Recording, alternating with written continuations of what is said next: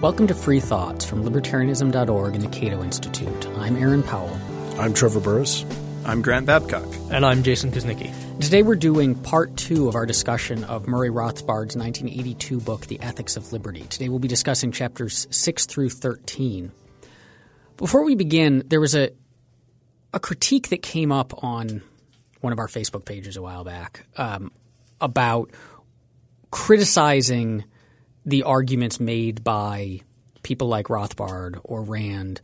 The argument goes that these people, these are key foundational texts, that you should approach them as works of libertarianism, but not works that should be held to the same argumentative standards of, say, academic philosophy, and that you're somehow misfiring. There's something wrong with saying, like, Rothbard's arguments don't work for reasons X, Y, and Z, that's unfair. And I thought it would be good to start with this question of criticizing, in this case, Rothbard, because I think it's something we're going to do a fair amount over this episode. I think all of us were rather underwhelmed by the quality of the argumentation in this book. And so I'll start by asking you guys, I guess, is there a value in libertarians who are, in many cases, very inclined to agree with Rothbard's conclusions about the proper role of the state or the lack of the state's role in any way? Is there something valuable in criticizing him? Are we going wrong in attacking someone as central to the movement as he is? Like, what's the point in critiquing him philosophically? Well, I think a good analogy here is, it is valuable to critique him. It's intellectually honest, but it kind of reminds me of horror movies. So horror movies have had a huge evolution over the years. And if you watch old horror movies, you're like, this is pretty bad. And I have some friends who are very big horror fans. And if you start criticizing something like John Carpenter's Halloween, you're like, this is a really silly kind of movie. Actually, at the end of the day, they're going to be like, well, you don't understand the place of Halloween in the pantheon of horror movies and how important it was at the time when it came out and how much it developed other horror movies into the future. And you say, okay, I agree, but I can still criticize it. So I think you need to have both. You need to respect its place in terms of sort of jump-starting things, and there are things that wouldn't exist if this did not exist, but then also criticize it for through modern sensibilities and modern thinking. Yeah, I think the older I get, the more I become a skeptic. And one of the things that I am skeptical about is how people actually do philosophy. And it might even be said that a lot of philosophy, maybe all of it, is done backwards. That philosophers, in fact, begin with conclusions that they want to reach, and then they try to find justifications for those conclusions. It's not that they begin with axioms that everyone accepts and then transform them and find themselves surprised at the end of the exercise. They begin with conclusions and then try to put foundations under them. And to the extent that I think Rothbard is doing that, which I think he is, there's nothing necessarily wrong with it. What we can do, since a lot of us share his conclusions, is to take those justifications that we find useful and build on them, and fix the other ones that aren't so good, or reject some of them and find better ones. And in that sense, we're all engaged in a common intellectual project, even if we will be sometimes critical of the things that he has to say. Yeah, I think the end of what you said there, Jason, is right, exactly on the nose. It's that, like, Rothbard isn't like a sacred text, which is the end of the research program and libertarianism is over and we just need to read this and apply it and then we're done. It's a living, evolving, growing, improving philosophical tradition. And part of improving the arguments for liberty means looking at some from the past that, maybe were important but maybe could have been better. I also want to say, in terms of, is it fair to apply the standards of like rigorous academic philosophy to Rothbard? I guess maybe there's a case for that in other books, but I think in the case of Ethics of Liberty, like this is his attempt at a rigorous philosophical, treatise to justify anarcho-capitalism. So take it as he gives it. Yeah. Okay, so I guess we'll get started. So we're doing, as I said, chapters 6 through 13, which is the beginning, the first half of part 2 of the book today. the first episode that we did on Rothbard was on part one, and in part one it was his setting out of the basic system of natural rights that he saw himself operating as part of. It was providing the grounding for the theory that he was then going to explore through the rest of the book. And so in a sense, if you missed part one, you should go back and listen to part one. But if you don't feel like doing that right now, it's probably okay, because he begins part two by basically restating the summary version of what he did in part one, to the extent that it almost feels like this is the real beginning of the book. And the other stuff was written later in order to fill in some of the missing details. But so we'll start in chapter 6, which is called Crusoe's Social Philosophy.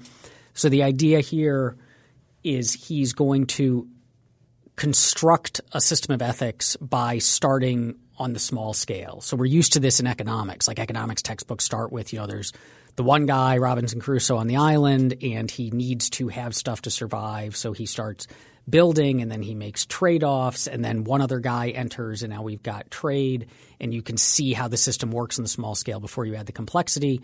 And that's exactly what Rothbard sets out to do for ethics. He says the abstraction of analyzing a few persons interacting on an island enables a clear perception of the basic truths of interpersonal relations, truths which remain obscure if we insist on looking first at the contemporary world only whole and of a piece.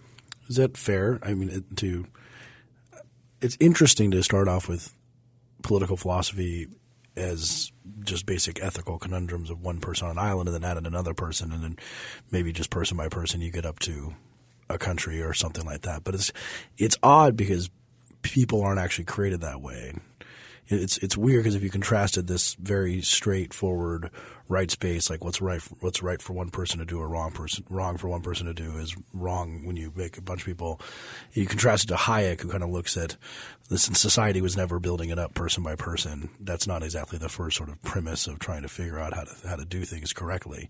I don't know. Is this the valid way of doing political philosophy? I think it's potentially a valid way. What's going on here is not that he's in fact trying to construct a society. What he's trying to do is to isolate individual action and look at it because he is a methodological individualist, and he believes that when you have an individual, you're looking at the necessary building block of any possible society. Yeah, that, and I think also that there are certain things that are best illustrated almost by their absence, right? Like to understand like what problem it is that we're trying to solve with like a contract system, with talking about trade and all that. We need to imagine like what it would be like to not have that, and then we can see like why we would want it. That said, though, there are problems here. There are problems because certain actions that would be, in fact, suicidal in a Robinson Crusoe situation are beneficial in an extended society. So if I were Robinson Crusoe and I decided that the first thing I wanted to do was set up a shoe factory, that would be nuts. I would not survive. I would die. It would be immoral by Rothbard standards. But setting up a shoe factory in a wider society is actually at least a harmless thing to do, might actually turn out to be a good business idea. Yeah, I think this is where he goes wrong in an interesting way. And so we'll get to that critique, we should walk through how he gets to that problem. And so he says like, okay, in economics we do this, so we're going to try to do this in ethics. But then what's interesting is he basically tells us the same story you get in economics. And so there's this slide from justifying economic exchange to a system of ethics. And the way that this works is he says, look, so Robinson Crusoe, he just stands alone on the island. He's going to die. He's got certain needs, and he doesn't have any knowledge. He doesn't have the recipes for food and shelter and whatever else. So he has to use his mind to go out and start changing the environment around him. And so he starts building these things, and we get economic production, we get capital accumulation, and then somehow we get an ethic of the good from that. Of some sort, which apparently is pursuing life, as far as I can tell, which to the point that you can't hurt yourself. One of the weirdest parts. But is this what you guys got out of it, that the ethic of the good is synonymous with pursuing life? I think so, more or less. And what's difficult about this section is that economics in the Austrian tradition is supposed to be a value-free science, and he's making a very strange transition from value-free observation of economic activity to inferences about the good. He even says that someone who has a high time preference is acting in an evil manner, immorally, and that's not immoral. That's just having a high time preference. It's like having a higher preference for money or a higher preference for savings or for clothing or food or whatever. That's not necessarily immoral, or at least it is not the job of an economist to tell us that. Or punching yourself in the face. You might have a big preference for that. Yeah, because if we think about property rights, normally we think I have the right to destroy whatever this thing is that I have. I could I'm holding this book. I could shred it up, and none of you three could restrain me or stop me or pass moral judgment on me.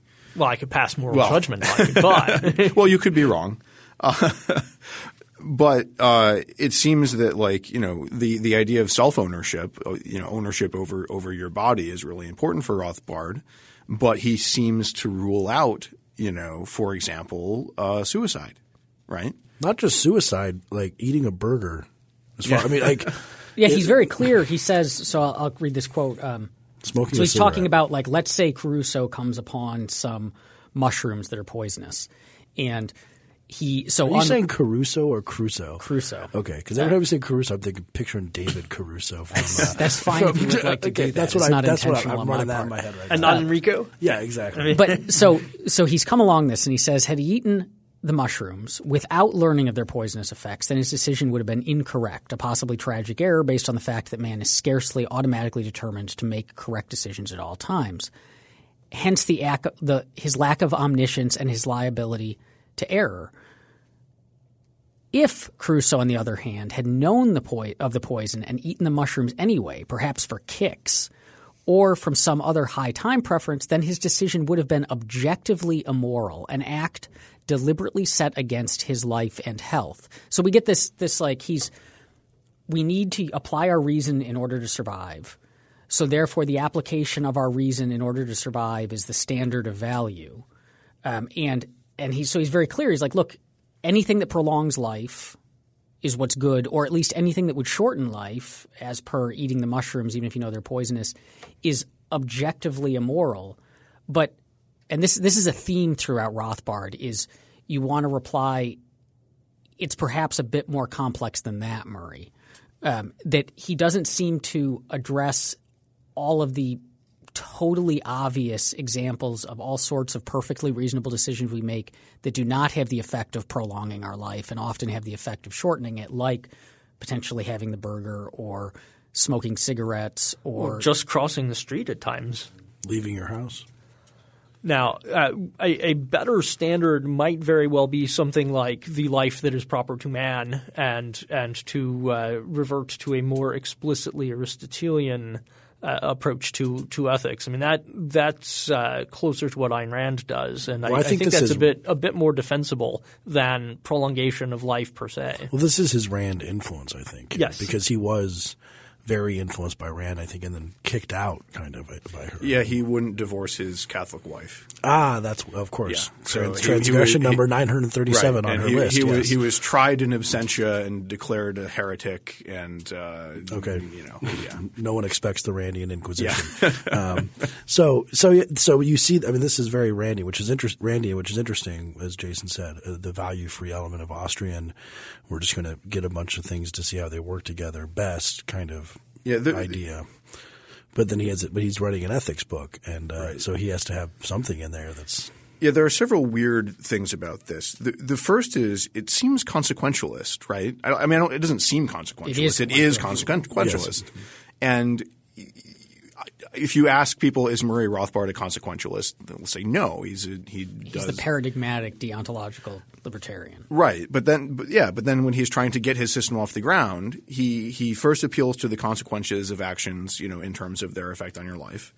And then he seems to want to make this move that says like, look, you even if you say you don't believe this, really you do, and I can tell because of how you act. Right. This is where he gives a very short version of argumentation ethics. Yeah. Yes. I bottom should, of page 32, top of 33. You cannot argue against me that life is the highest value unless you have killed yourself, and you haven't killed yourself. Right, so right. therefore you cannot argue against me. Right. Like if you genuinely don't think life is the only thing to aim at, then you would have committed suicide rather than having this conversation, which seems – I mean – is obviously not true. Like I could think there are lots of things that are more important than prolonging my life, like happiness or good character or whatever else that wouldn't then lead me to say, well, then I should kill like this. Well, I might find that my heroin habit was a lot more valuable to me than prolonging my life, but it just hasn't killed me yet. I mean, I could have a right. In fact, killing yourself would limit addiction, your heroin habit. That's also true. This seems like there seems to be an immediate and obvious counterexample here that was never considered. Yeah, not like other philosophers where you have to think for a while. You think for about 3 seconds and you can come up with a counterexample. Right. Like to be honest, it makes me wonder whether the manuscript was read by people who disagreed with it before publication. Yeah. Because there are so many instances like this one where someone goes, wait a second, no, there's the heroin example or there's countless other examples. Like you may still be right, but you need to address them.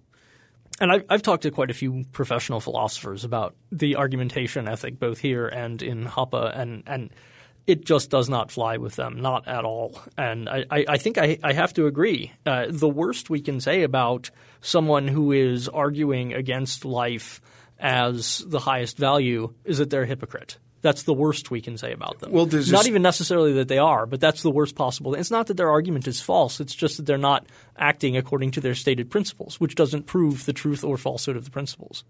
Or if you were like a very big environmentalist Gaia hypothesis, human beings should die, including me, but before I die, I'm going to devote my life to convincing other people to kill themselves first. That's the better use of my time than me just killing myself. I mean, there's a lot of ways you can think of how you can get out of this without having to fall into his quote-unquote trap of proving him to be correct the whole time. So what do we think about so we were talking about this in terms of acquiring property in this Crusoe or Caruso situation where you're acquiring property. And so he gets very close. He gets into the first acquisition of property, which is very Lockean. Any problems that you found with the acquisition of property? And Jason, you're looking at. Well, I have no problem with the acquisition of property. I do think, though, that choosing the Crusoe example or the Crusoe scenario as a way of justifying it is not necessarily the clearest way, because a lot of the good effects of private property are most obvious not in a community of one, but in a community of millions, where private property allows comparative advantage and specialization and gains from trade to work really, really well. And you don't see that on a desert island with 1 or 2 inhabitants, or at best you see very little of it compared to an extended society. Yeah, well, that's only a problem if he actually wants to make a instrumental justification for property, which I don't think he does. Except insofar as it's about prolonging life. Yeah. Except for that. Well, yes, and I would probably live a lot longer and have a much better life in a society of millions of people than I would living alone on an island. The weirdness to me about the property is I mean, one of the things about Rothbard that I like about him is that he bites all bullets. And if you're going to say that you acquire property by working it, by mixing your labor with the land. I mean, he basically says that. It is always interesting because there was always this question when I first read Locke, when I think I was like 16 or something like that. It's like, so you mix your labor with the land, so you like reach down and, I don't know, dig a hole. Like you only own that hole, right? I mean, like that does not transfer into a parcel of like, well, now you own the divvied out parcel of this hectare. Right. There's a boundary problem. Yeah. But like, so you only, if you're going to have this mixing your labor, and he fully accepts this, that when you mix your labor with this one part of it, you only own that part of it that you mixed your labor with, which gets crazy when you start thinking about it. Well, could you give an example of like how it sort of ends up getting crazy? So you wouldn't have – so if you own a parcel of land like right now, I mean I think Rothbard would say like if you bought a piece of land in the hills of Colorado or like let's say we start colonizing Mars and so you're going to put a retirement home there, but you haven't done anything yet. So in his view, you don't even own it yet, I think. Yeah. Even so, the law might say you own it, but the law they could be wrong about this. Yeah, and he actually talks about this a little bit later when he talks about like the homesteading of the American West. Like he thinks that the fees charged by the government for the plots were just like completely illegitimate, rents. Yeah, and that like if you show up and you settle, then it's your land, and that's all there is to it. Well, so does this lead though to an odd situation? So the only part of land that you can actually own is that which you actually mixed your labor with, or that which you improved, as he tends to call it, where you actually have to have done something to every square centimeter of land. I mean, does this lead to like – so the hip thing in building houses now is often I'm going to build the house all the way up to the edge of the lot instead of having a yard, right? And does this almost require that kind of action? Because if you don't, then you don't actually own those corners that you haven't done anything to. I think you yet? could walk around your land and like move, I don't know, pine cones into circles or something like that. Yeah. He specifically disavows that actually when he's talking about like you land on the island, and he says if you like do this thing where you walk around the island and maybe put up posts or something, he says then you own like the fence posts. You don't own everything inside. You own the fence posts, but you do not own the spaces in between the fence posts where the fence is suspended over that place, but you don't own it. Yeah, I don't know if he talks about it in Ethics of Liberty, but I know he does talk about it elsewhere about this boundary problem, and he says basically how you solve it is you have what's called a technological unit, which is you look at the facts of the activity that you're involved in, like maybe it's farming, maybe it's whatever it is, and then your labor entitles you to like however much of the natural resource it takes to do the thing, right? So which you're going to tell me that's a non-answer. Yeah, and yeah. Now you're nodding already. I mean, like the funny thing is like reading this, and as a lawyer. And like kind of a real lawyer, not a fake one like Aaron, but Aaron's nodding. That, and I like property law a lot, but one of the really good things about property law, and it is an interesting question of like how do you own a parcel and all this and like that, but is that generally prevents conflict and prevents people from trying to predate on each other. But like I'm seeing Rothbard's world, and I'm seeing complete chaos where you like run onto someone's property and like you like build a little house and you're like it's mine now. I mean it's like and that's what he has this thing. So here's a passage from pages 63, 64, and this is pretty much one edition of this book. So if you have it, it says, suppose, for example, that Mr. Green legally owns a certain acreage of land of which the northwest portion has never been transformed from its natural state by Green or anyone else. Libertarian theory must invalidate his claim to ownership of the northwest portion. Should another man appear who does transform the land, and should Green oust him by force from the property, then Green becomes at that point a criminal aggressor against land justly owned by another. The same would be true if Green should use violence to prevent another settler from entering upon this never used land and transforming it into use. This is chaos. Yes, exactly. It would be chaos. And we can ask a very simple question here. What would we rather have people in society doing on the whole? Would we rather have them working and improving the land and farming and mining and building factories, or would we rather have them squabbling?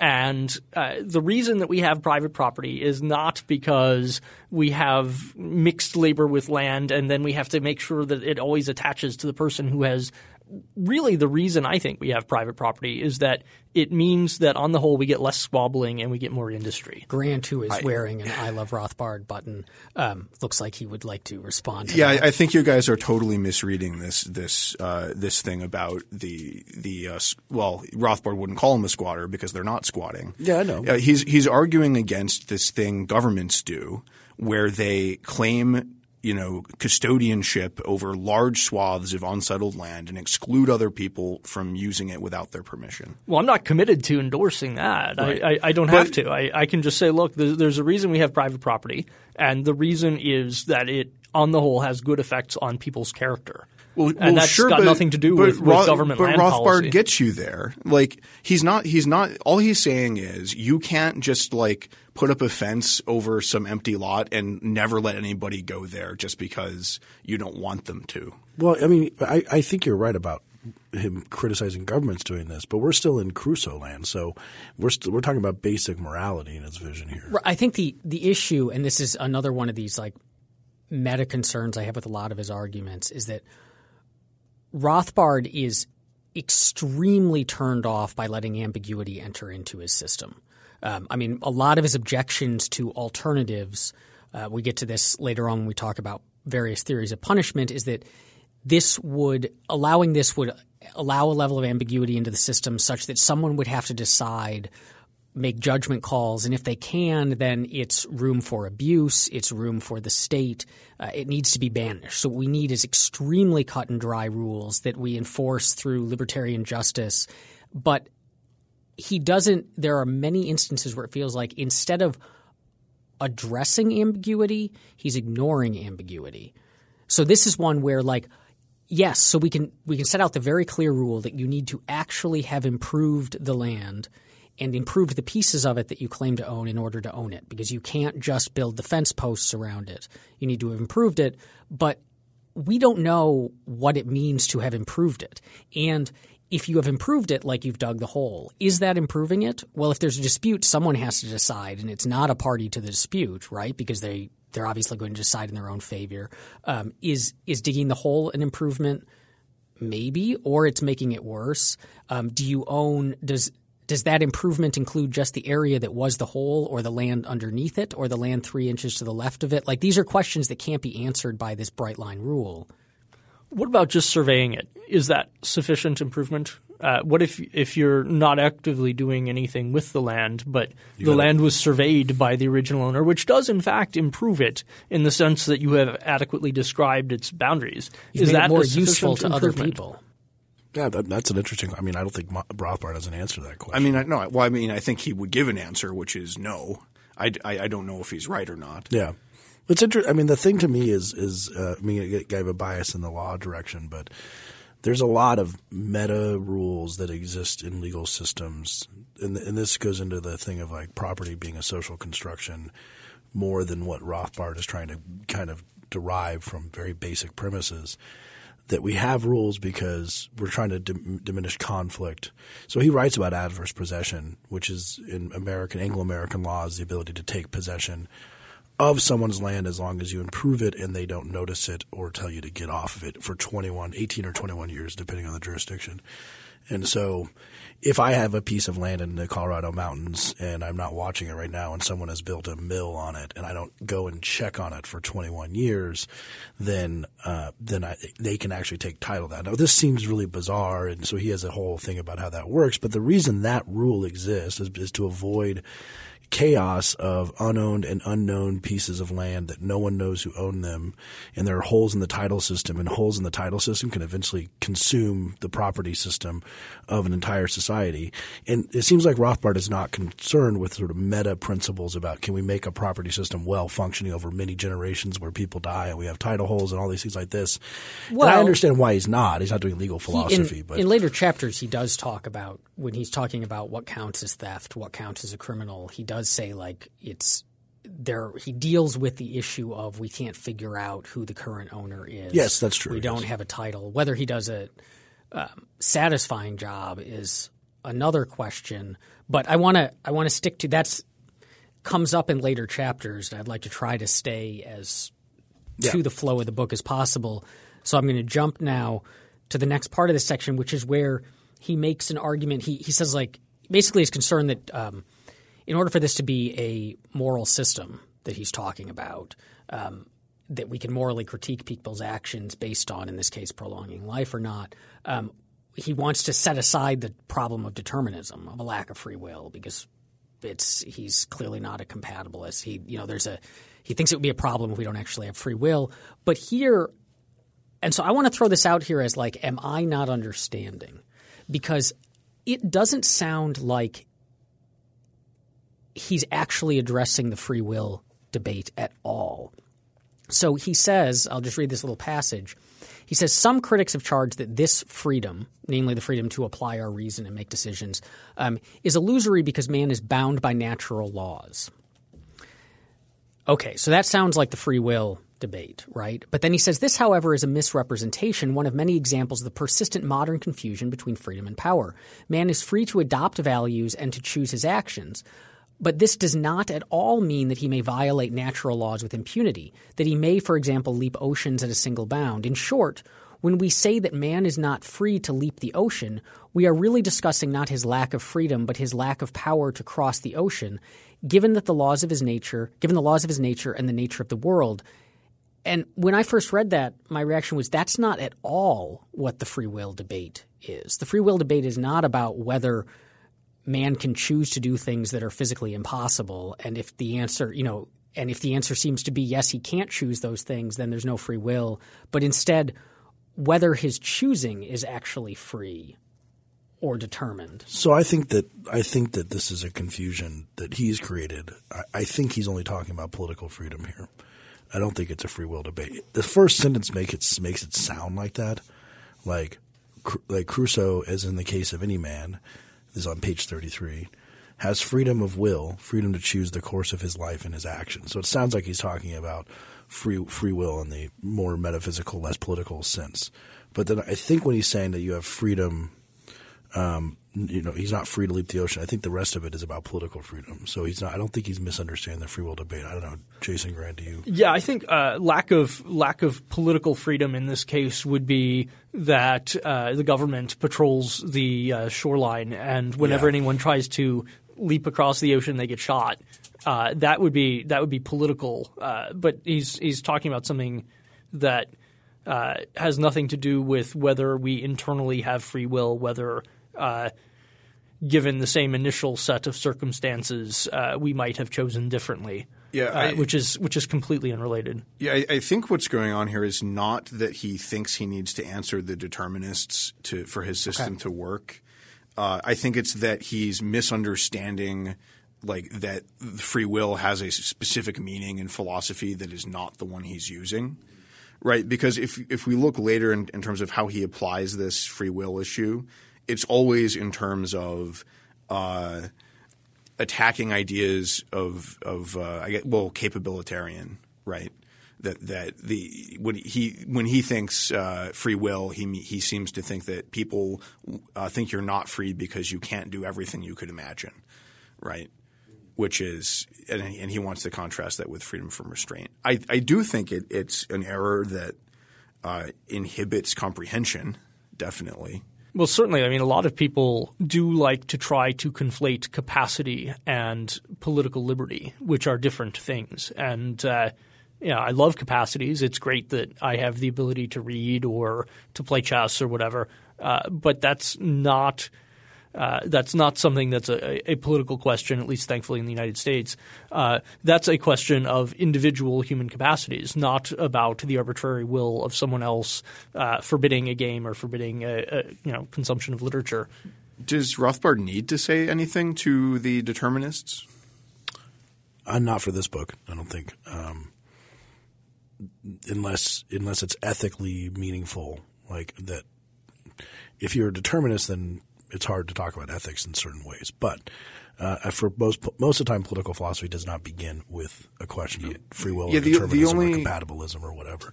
The only time I could think of it coming up is he talks about the alienability of the will a lot, and that discussion sort of makes no sense if there's like no such thing as a will independent of just physical processes in your brain.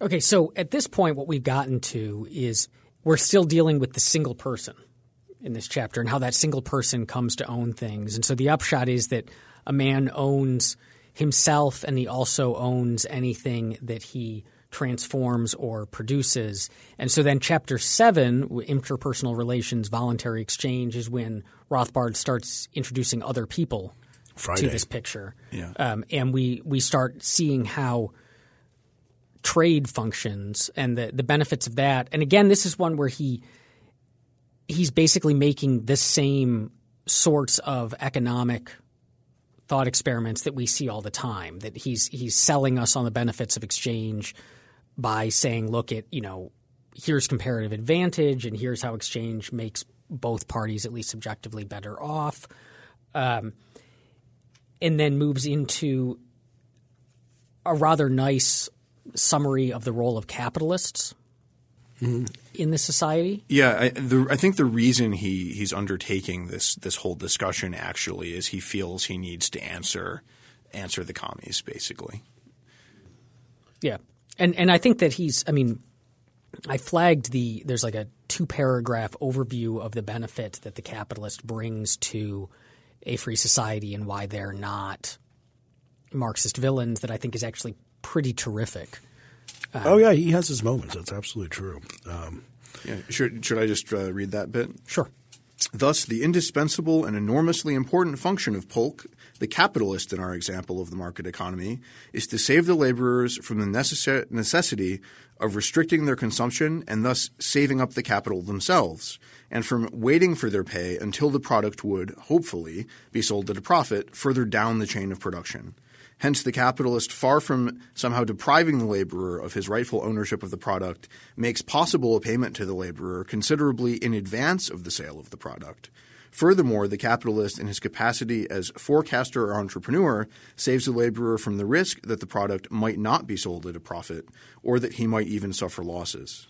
And if anything, that's an understatement of what a capitalist does, because capital also increases the value of labor. It's not simply that the laborer gets paid a little bit in advance or several months in advance. It's that the laborer's work per hour is worth more when it can manufacture goods that are produced using advanced or capital-intensive processes. I think it's important, though, to distinguish between that's a function of the size of the capital stock. It's not a function of the private ownership of capital. That's true. Which is what Rothbard is, I think, trying to defend here. So after the capitalist discussion, he gives a little overview of what ownership in a free market looks like.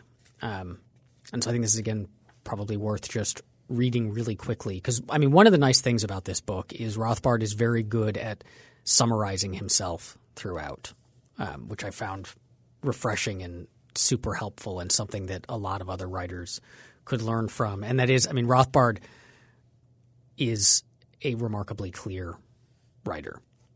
He's a terrific communicator and I think explains a lot of his popularity. So here he says, okay, so we've talked about, we've gone through and looked at how man acquires property, how he acquires ownership, what sorts of things he can own, and then how that works with trade. And so he says, okay, all ownership on the free market reduces ultimately back to A, ownership by each man of his own person and his own labor, B, ownership by each man of land which he finds unused and transfers by his own labor, and C, the exchange of the products of this mixture of A and B with the similarly produced output of other persons on the market. And so that he then tells us, look, if we have a system that is there's our concept of property, there's our concept of exchange, and we respect all of those things, then that is what he calls the free society or the regime of pure liberty. And then he tells us, look, the rest of the book is just the implications of the regime of pure liberty. An important thing to note while we're on this section is on page 36 in my copy, he's talking about exchange of goods, and he says, apples are not simply being exchanged for butter or gold for horses. What is really being exchanged is not the commodities themselves, but the rights to ownership of them. And that will come up later when he talks about his theory of contract. Well, yeah, the ownership thing is, Aaron said on these sort of whatever three types of market or what is it? All ownership on the free market reduces ultimately back to those three types of ownership. It's interesting. Does it seem that he basically says like everything flows from this? And I'm sitting here reading about this, and since I'm predisposed to, think along these lines about whether or not what other people would say about this, who are not libertarians, for example, about what everything flows from is not ownership, but something else having to do with more questions of initial physical allotment or things like this that you can't reduce justice down to these basic questions. I mean, and since Aaron sort of asked that, he said like the whole book after this is just sort of a discussion of the implications of these like exchanges. When someone comes along and sort of denies the entire premise of what's going on, like, and I don't mean like a specific philosopher, I mean a pretty intelligent leftist, for example, or something like that, and they say, no, this is not. You began at the totally wrong spot here. You need to start with. And I was trying to think of what they would say, where they would start in terms of we need to talk about a just society. We need to start with the question of what do people deserve, or something like this. And so they would refute the entire Crusoe, everything about this. They would say you can't build it this way. But how would they start it then? And thus refute does the question make sense? And thus refute the simplicity that he's saying here. We just put these pieces together and then we build them off and we say, you have ownership, people can't take it. Then we do this and we do this. And they say, well, no, that's not that simple. There are all sorts of ways that you could try to throw a wrench into the system. You could, for example, deny that labor is properly alienated. Mm-hmm. You're not allowed to work for someone else, or that transfers of that type are illegitimate. Yeah. And that would pretty well disrupt the whole thing, whether or not you agreed with it. You might deny that the idea of mixing one's labor with property is legitimate. Mm-hmm. I mean, to me, frankly, it does sound pretty metaphysical, and I like to justify property with reference to what effects it has, rather than with reference to this mixture that I can't detect with an instrument, or that I can't always necessarily even tell with common sense has happened. I mean, another way that I think you could try to undercut it is if we're right that he has not adequately argued for length of life as the ultimate value, and the only thing that matters in judging the ethics of an action, then substituting something else in there, presenting another standard, would lead to a totally different set of conclusions about the nature of property regimes and just transfers. Mm-hmm. I mean, if you provided a cogent argument that instead of like the good thing to do is whatever prolongs your life, but instead the good thing to do is whatever maximizes fairness. Yeah, which I don't think is true, but you could certainly make an argument for it. Then that would lead to something that looked like a different sort of property rights regime than this one. Well, that's why I think it's interesting. So like the reason I brought this up is so like he has a kind of finders keepers, or you have to mix your land with your value, but you're the first one there, so you can do it, so you can homestead it.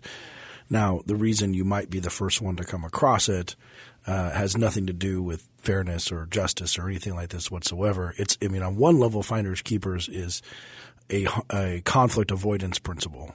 I mean, right? Like it actually has very little. It's not saying that you really deserve this or this is like yours for a good reason. It's that like if you're holding on to it and someone actually wants to take it from you, then physical violence is going to result. And so we're going to have finders keepers as just when Hoppe talks about this idea of first comers and later comers and who should be privileged with regards to property rights, he really plays up that angle. Yeah, that like he says, look, like. When it comes to unowned things becoming owned, your options are, first come, first served, or like we have this massive problem where like you have to like consider the interests of like all these other people who may not even be born yet, and it's just it's not only impractical but impracticable. Like it's not an option that's on the table for how to actually organize a functioning human society. Well, that's why I think that, like, moving on to the next part, which I would on chapter 8, where we talk about the meaning of ownership, and kind of coming back to my question previously that let's see. where do I have it here written down? Here we go. If each man is not entitled to full and 100% self-ownership, then what does this imply? It implies either one of two conditions. One, the communist one of universal and equal other ownership, or two, partial ownership of one group by another, a system of rule by one class over another. Now, this is kind of interesting because this is weirdly consequentialist. I mean, in the sense of like, these are both obviously stupid, so they can't be right. It's kind of, I mean, there's these kind of implication here, which other people are like, no, you're right. That it has to be number two. People have partial ownership of a group by another, and the point of the political system is to figure out how to negotiate that problem. So I'm just going to like resist this. I mean, it's like he's trying to do a reductio, and a lot of people would be like, I don't think it's a reductio at all. The point of the political process is to have people negotiate commonly owned property, including your natural endowments. For example. I mean, I hope it's not too pedantic to point out that Rothbard was an anarchist, and he really did think that the political process was an instance of one class exerting control over another class. No, it's not pedantic at all. It's a great observation. So we have one and two, which people could just accept. Communist, everyone owns everyone else, which has always just seemed as self-refuting by people, which I think is libertarians are a little bit too. So I just sort of say I flip it about saying, well, that's obviously not true because some people actually believe that, or partial ownership of one group by another. And so, I mean, yes, politics according to Rothbard is like that, but I think that the reason I brought this up and highlighted is something Aaron has written about, for example, that you don't own that is like partially is related to this in some way. The kind of Elizabeth Warren, you don't own that. Argument is taking a sort of a – you didn't build that, you mean? Yeah, you did build that, yes. Yeah, so this is to some extent another possible objection to his property rights regime is the argument that Elizabeth Warren has made, but lots of other people have as well, that, look, you come into a world that has already in basically every way been improved by others, that – everything that you do, all the benefits that you have are the result of the improvements made by others. And if you're taking the standard progressive version of this, what they mean is improvements made by government. So they established the legal system and built the roads and provided your schooling and all of that. And so you are – because everyone has improved this stuff, so everyone therefore has a partial ownership in it, everything that you have is partially owned by everyone else, and at least to an extent that what that means is that you now need to pay taxes or obey the law or do something to discharge that debt. Well, yes, but you can easily deny that. Robert Nozick very clearly does so, saying that I believe the example he used was if your window is open and someone throws a book into your window, they don't then get the right to demand payment for that. If you haven't asked for it, even if you decide to keep it, it doesn't create an obligation in you. Possibly, but the reason I wanted to get to that question is because, and the question I was saying, well, what would left-wingers think about this, is that this Crusoe example is actually completely unhelpful for that reason. Like, it doesn't actually give us almost anything about how a person should behave in this world, because you don't walk into a world on a desert island with no previously existing structures or anything that you don't like owe people for. Now, Jason's point well taken. Like, maybe you don't owe everyone, but you might owe some group or some subset of people or some group we call the government because they gave you roads and a school and traffic lights and the drug war. Well, maybe not the drug war, but things like that. And so you owe them for this reason. I think that is the prevailing ethic of, not even, just leftists, but even a very strong subset of conservatives. I think it's a pretty challenging objection to this sort of simplistic system. Well, I mean, I think Grant, Rothbard, you're looking at me like I'm crazy. Well, I disagree strongly that it's a good objection to Rothbard's system. I said cogent. I mean, I don't mean I'm convinced by it. I'm going to quit my job and go work at Center for American Progress. I think the reason all of us are in this room and not somewhere down the street. We're not doing a Rothbard episode at the Center for American Progress. Yes, we think that these are silly arguments for reasons Jason's pointed out. Someone gives you a gift that you are actually incapable of refusing. then your acceptance of that gift does not create an obligation. Well, and it could not have been otherwise. And it's also completely ahistorical in terms of like where states actually come from, right? Which is, I think, and here's actually just below this, Rothbard starts pointing out that it's in some ways, this idea of us having these kind of like obligations just by virtue of existing. It's only compatible with some kind of weird aristocracy, right? Where he says, let's consider alternative 2 that one person or group of persons G are entitled to own not only themselves but also the remainder of society R.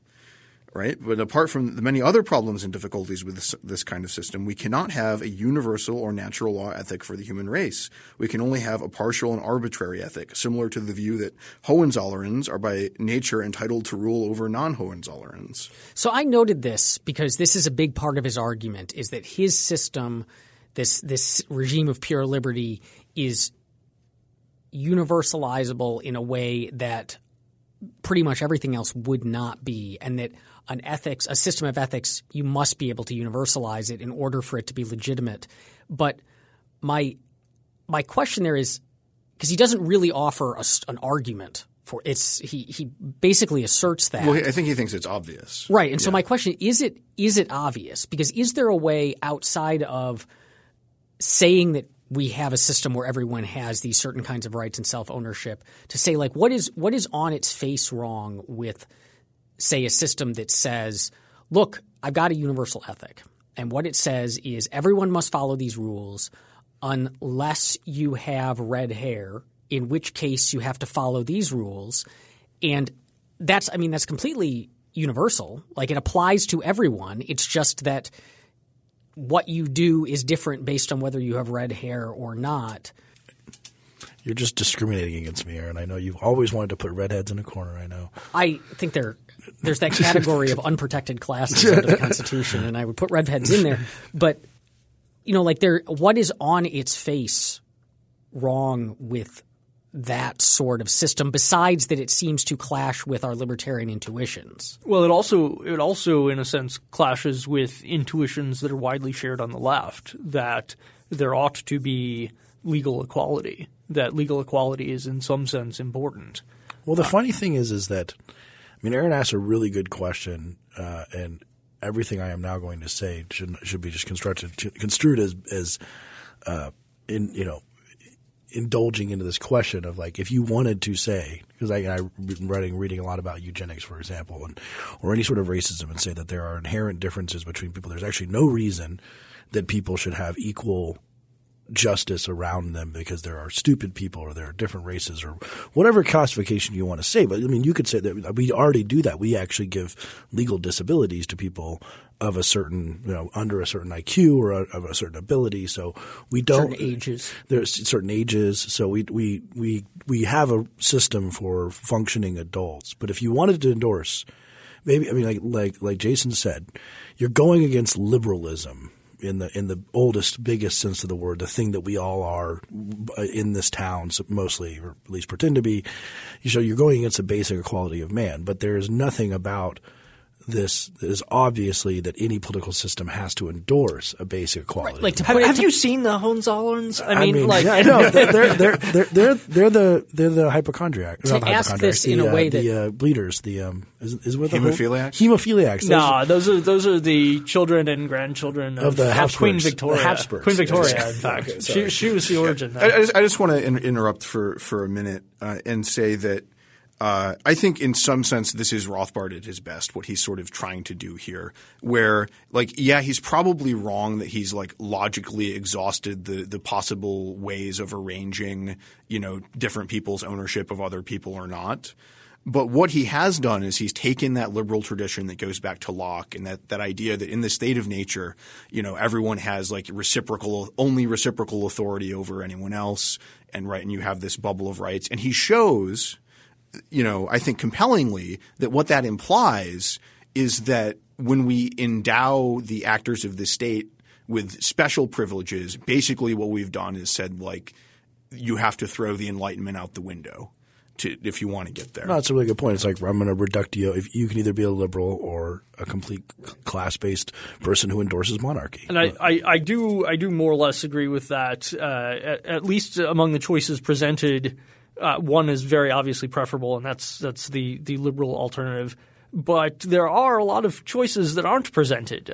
You could be a non-cognitivist about self-ownership. You could just say, look, ownership is not a thing that appertains to people just like it doesn't appertain to numbers. You can't own 5. Right. You know, you can't own the Pythagorean theorem. Yeah, and there's a footnote here where apparently he did get someone to read the manuscript because it says Professor George Mavrodes of the Department of Philosophy of the University of Michigan, go Wolverines, says also it could just be the fact that nobody owns anyone, themselves or anyone else, right?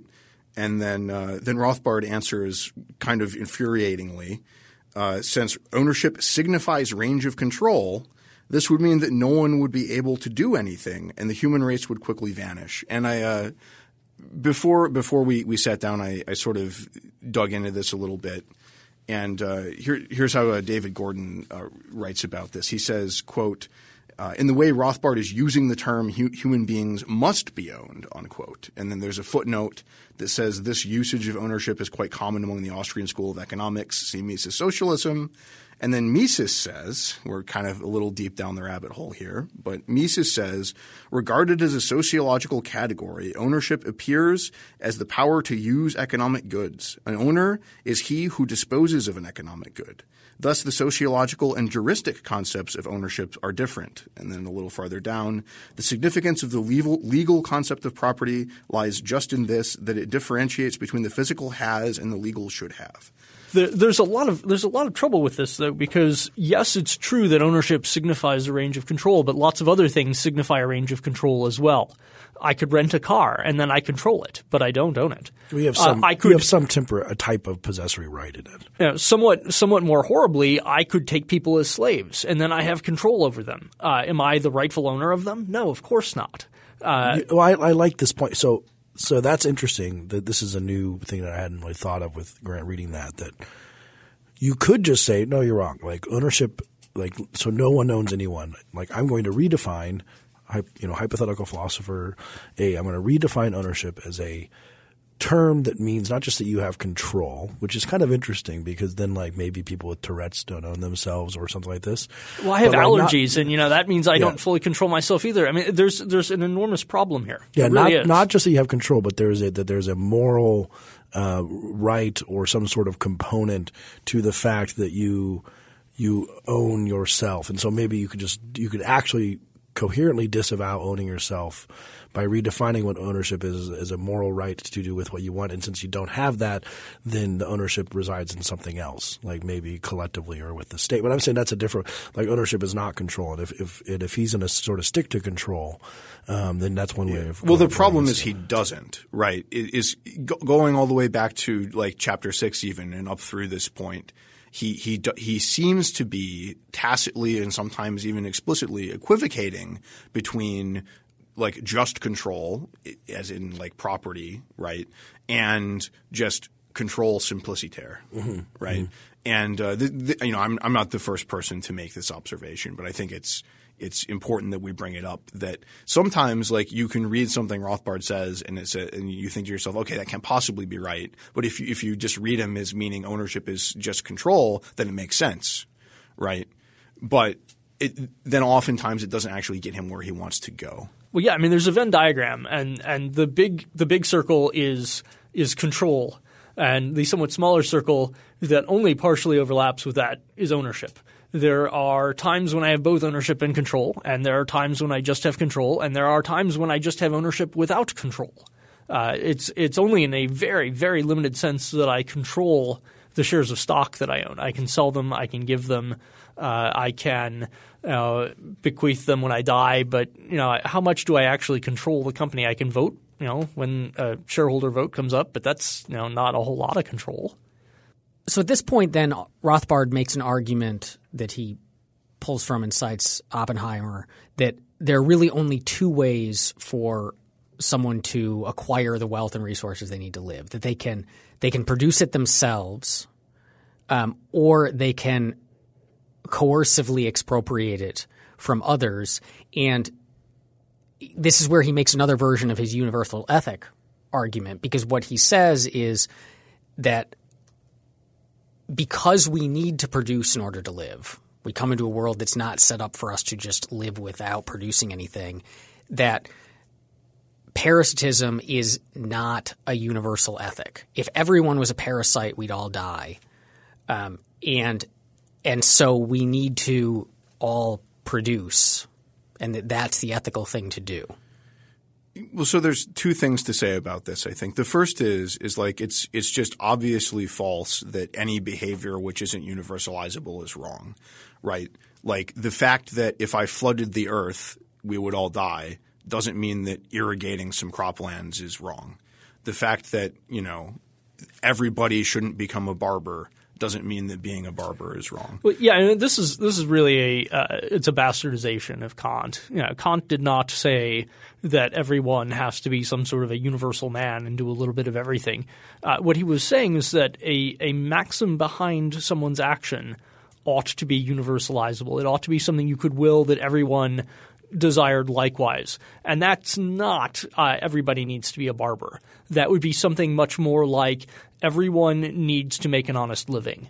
Or have the ability to make a choice to be things of which one of them could be a barber. And it's more universalizable than that. But and the universalizability are just the basic ownership and voluntary exchange and self-ethic of the whole thing. So it's a little bit different. But I think Rothbard survives here because I could will that everyone made an honest living. I could not will that everyone would be a parasite.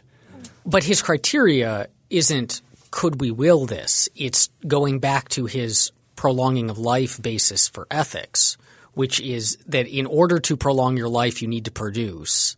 And so therefore being a parasite goes against this life prolonging thing, which it seems, if I'm understanding correctly, it seems just not true. I mean, not in the sense parasite. that we can first off, there's historically lots and lots of examples of people who lived extremely long lives off the backs of others. And secondly, we can possibly imagine, you can see this in the animal kingdom, equilibriums that settle in perfectly well with as long as a certain percent of people don't cheat, then a certain percent can get away with it and everything's hunky-dory. So it's not clear why, according to this life as the standard of value ethic, we must get to production only and not parasites. Oh, I fully agree. If that's the basis of the ethics here, there's a problem. If you are going to take the universalizability criterion as your standard of value, first of all, you have to look at maxims. You have to be more properly Kantian, and then you can't say prolonging life is the standard of value. Rather, you would have to say something like having a good and consistent and rational will is the standard of value, and can you will something consistently and rationally? And if you can't do that, then you have to give up on it as a maxim. But that's a different ethical system entirely. Yeah, I mean, I think that the distinction he makes between parasitism and production and exchange is a good one, and I think also that it's true that we like production and exchange and we don't like parasitism in whatever forms it may take. Unless you're a parasite. Yeah. Well, yeah, but we're not. Yes, well, yeah. No, here's the thing though. Even parasites, one imagine, don't like other parasites, right? It's one of those, like, I'm sure Aaron has a great example of a Greek person who said that the case is that, justice is just whatever is good for me, right? Yeah. Well, that's the Oppenheimer thing here is, yeah. I mean, Oppenheimer is very explicit about it. And again, like Rothbard is getting at something interesting. What he needs more is a better theory of universalizability about why, and which basically is like, and I think Grant's observation that, like, he's sort of saying either ditch liberalism, like he's like pushing back against either ditch the Enlightenment or get on board with me. But if he were going to start even at a further degree, like this is why any political system has to be universalizable within these constraints.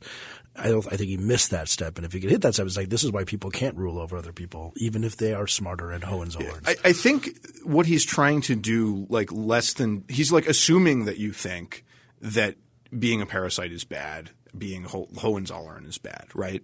And I think what he's trying to do is like he's drawing this line and showing that this thing that many people defend is actually on the bad side of the line. Yes. So we ran this risk when we started, and it looks like it's come to pass that we have all overestimated our focus and brevity, and have I never overestimate my brevity. run into our episode length limit while only making it through Chapter 8 instead of the planned Chapter 13. So with that in mind, I think we will have to add another Rothbard episode to our plan, which will come, I assure you, much quicker on the heels of this one than this one came on the one before it. So Tune in. Smash the state. Actually, just dismantle it carefully so nobody gets hurt. thank you for listening. Free Thoughts is produced by Evan Banks and Mark McDaniel. To learn more, find us on the web at www.libertarianism.org.